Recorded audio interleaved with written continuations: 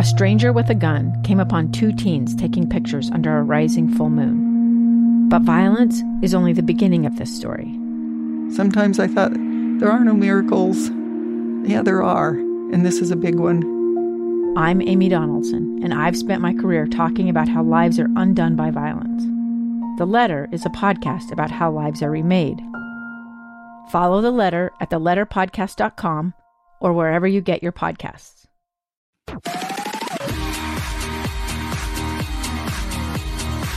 Nobody believes or wants to believe that times like this will actually come. This week on KSL Plus.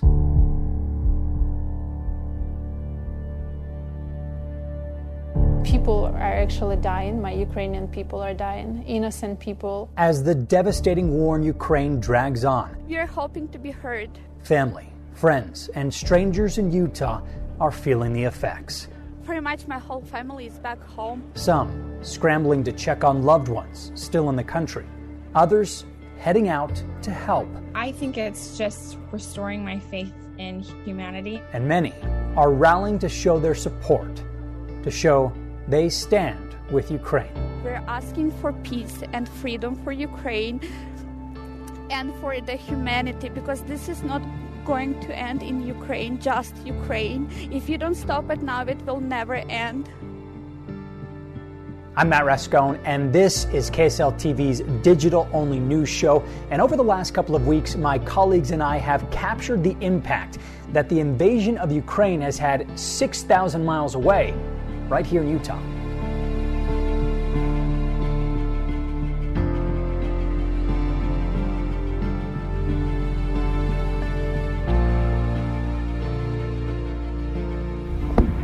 It's just unthinkable. From the moment word got out of an attack on Ukraine, my husband texted me and said, you better check the news. And I thought, oh my gosh, it happened. Aaliyah Herod has been checking in with family every couple of hours.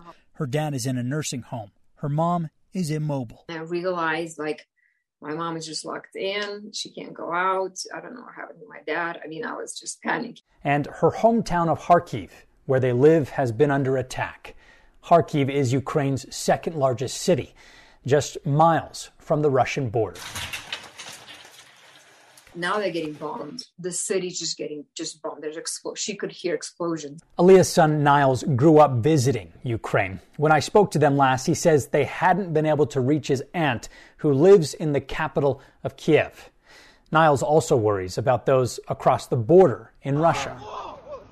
There's a lot of Russians that don't want this. Where he served as a missionary for the Church of Jesus Christ of Latter-day Saints. We almost feel helpless in a way. We're just worried that we can't do anything. We want to do something so bad. And many have found ways to help. We need flour. Including this Ukrainian mom in Utah. It's just really hard, to sit here and do nothing. And we decided we need to do something. Preheat 350. Now she's baking and selling Ukrainian cookies. Just a little. Selling them to raise money to buy some last-minute donations for her husband's trip to the area. So we have, we have lots of diapers here. Things like beef jerky to the soldiers, candy bars to the kids, protein bars for people, diapers, formula. David Gashler is also renting an SUV in Poland, driving into Ukraine to help citizens flee. I think I can make this trip probably 3 or 4 times. I've already had people in the area reach out to me asking to actually drive them across the border to safety.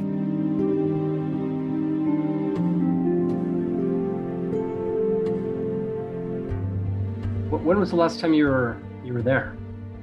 In 2019. It was fall 2019, just a few years ago. Okay, so just right before the pandemic. Yeah, actually, just the fall before pandemic. Me and my husband went to visit, and we were in Kharkiv and Kyiv and Lviv, which is where my sister was at that time. And the cities were so beautiful, and all of my friends, they were just happy, and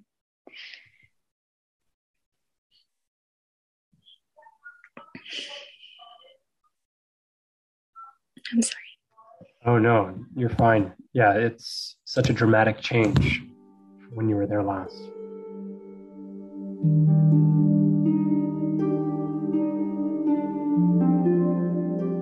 One of the women I spoke to is Alina Mendoza. It's been very, very difficult in Kharkiv right now. The city is getting attacked pretty heavily. Alina grew up in Kharkiv, Ukraine, with her family. She moved to Utah 8 years ago, but at the start of the invasion, her mom, her sister, and her family, and her brother and his family were all still in the country. I know lots of people are trying to escape right now. Here's part of our conversation about what she and her family are going through. I'm lucky that my sister and her children and just her and her children were able to leave because they were living in the Western Ukraine. So they are actually in Poland. But her husband had to stay behind, so he's in the Western Ukraine and helping out everyone and volunteering and things like that. But the other half of my family, that's my mom, my brother, his wife, his kid. His son is 5 years old. They're still in Kharkiv, so it's been very difficult for them. And I mean, it's been difficult for me, but I can't. It's not even comparable what it's like to me comparing to what they're going through. Have they been trying to get out, or have they just sort of been hunkering down? My mom hasn't tried to get out, and I don't think she ever plans to, but my sister-in-law, she really wants to leave, but she's very scared because their area not too close from where they live has been getting attacked heavily, and for them to get to the train station where the trains are leaving from, it's very difficult to get there, and they're just very scared to just be out on the streets and to travel even just to the train station. They don't have a car, so they would have to either find somebody that'd be able to give them a ride or walk, which is it's a few hours if you're walking on foot, and so they're just not wanting to risk it as of right now. They've been lucky that their house, their apartment building, hasn't been attacked directly, so they've been able to get refuge there. So far, they've been safe, and they're hoping that there would be a more peaceful time where they could leave and get to the train station. When was the last time you were in touch with them? Just a few minutes ago. Okay. The scenes playing out overseas, in some cases, has disrupted business in the state. They're nowhere on the radar. You can't reach them. You can't. You have no idea if they're alive. And tech executives have worked overtime trying to help employees in Ukraine find a way out. It's really disturbing. He says both Russian and Ukrainian developers play a key role in Utah. And while their safety comes first, the disruption will impact Utah's tech industry. If your parent or your spouse or your relative works in sales in a tech company, they may not ever really interact with like the offshore development team that supports that company in Ukraine. But suddenly having this chunk of the organization not functioning has an impact on the companies here.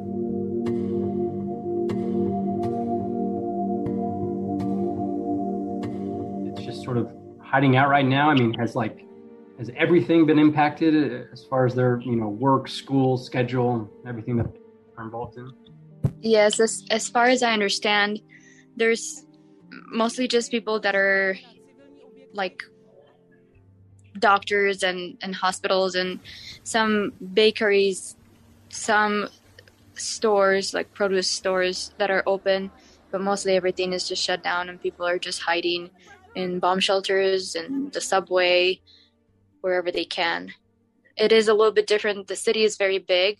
It's one of the biggest cities in Ukraine, and so it is different based on the area of the city, but most of the city is still in the same situation. Yeah, I imagine in the weeks or days leading up to when this happened, I mean, was that all of that kind of a scary time? Because Kharkiv is right on the border with Russia, right?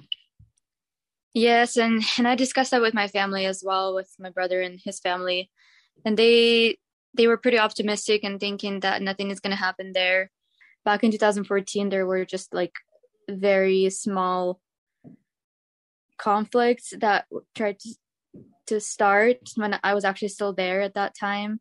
But it was resolved pretty quickly. And so Kharkiv pretty much lived, not affected this whole time.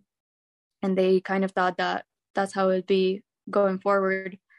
And we tried to talk to them and to warn them and to ask them to go elsewhere. And they just had a different view on things. And unfortunately, it wasn't right. It wasn't correct.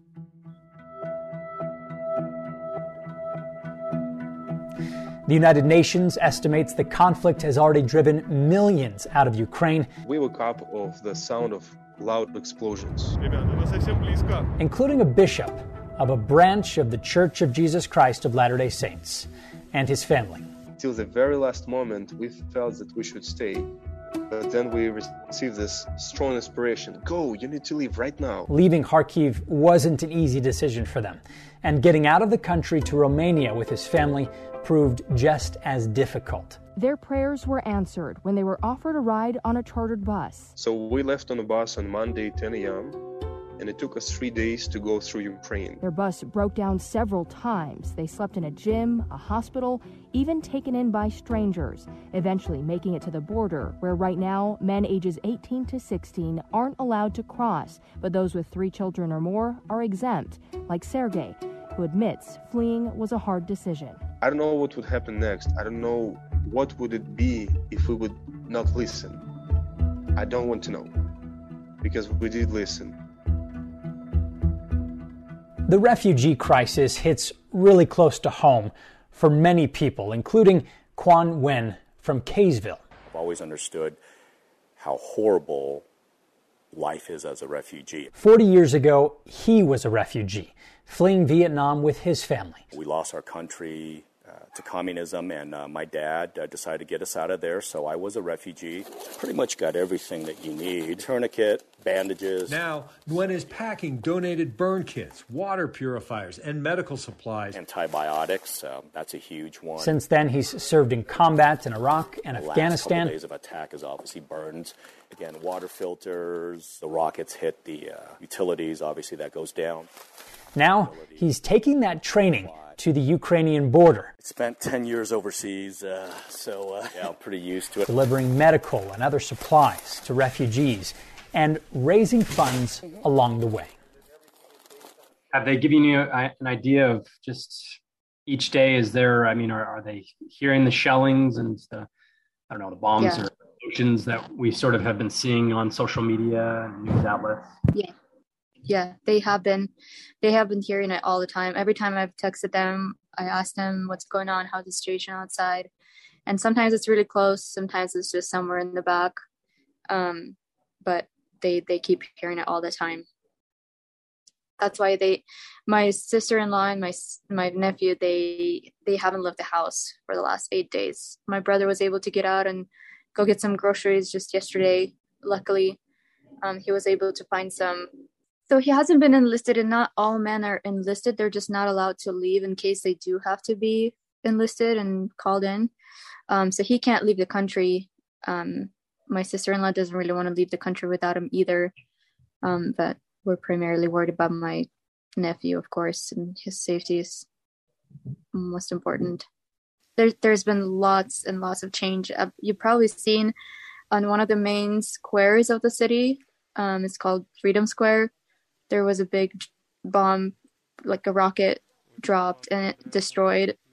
It's like a municipal town hall building, and that building got destroyed pretty heavily. There was lots of schools that got burned down, and people's apartments, parks, like you said, where my friends' kids were playing days before they got destroyed. Kindergartens. But we'll do everything we can to fight and to keep going, because we don't want to lose our freedom or become part of any other country. Military members from Hill Air Force Base have already made their way to surrounding countries in Europe to bolster support in NATO territory.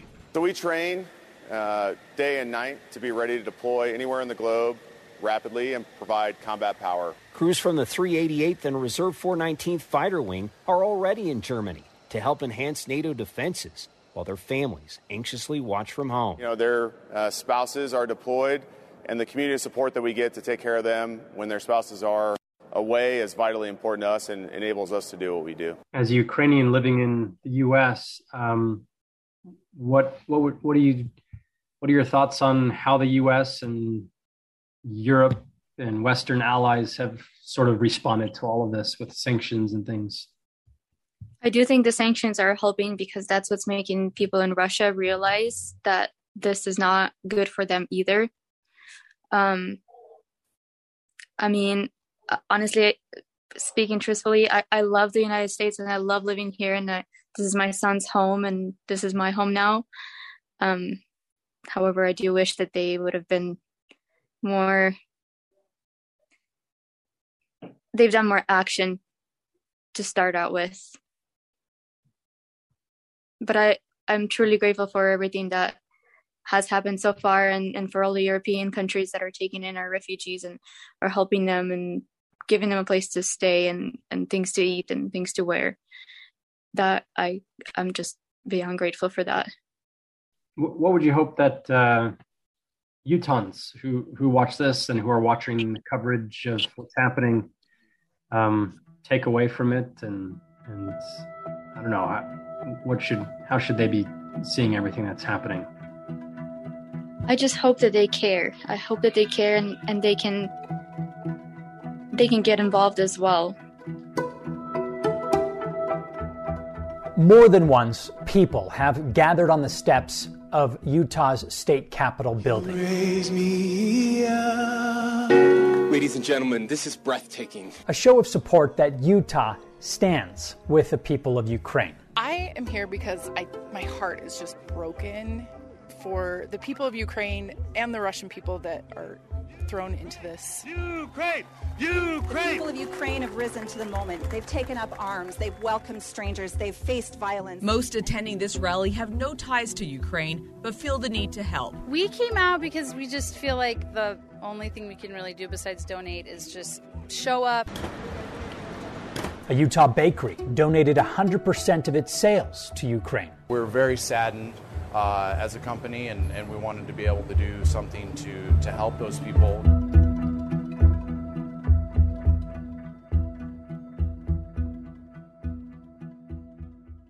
Anything I haven't asked that you think would be important to share as part of this story?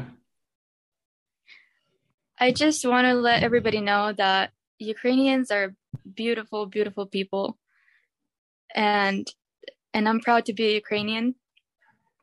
I'm so proud of them for standing up like that and not giving up. And right now they're very united. Even if there was some kind of differences between them, they put them all aside and they're helping each other. And I'm so proud of them, and I just hope that everybody can also be like that and help them out in ways that they can. Believe in them, fight for them, speak out for them. Utah is thousands of miles from the terrible scenes playing out in Ukraine.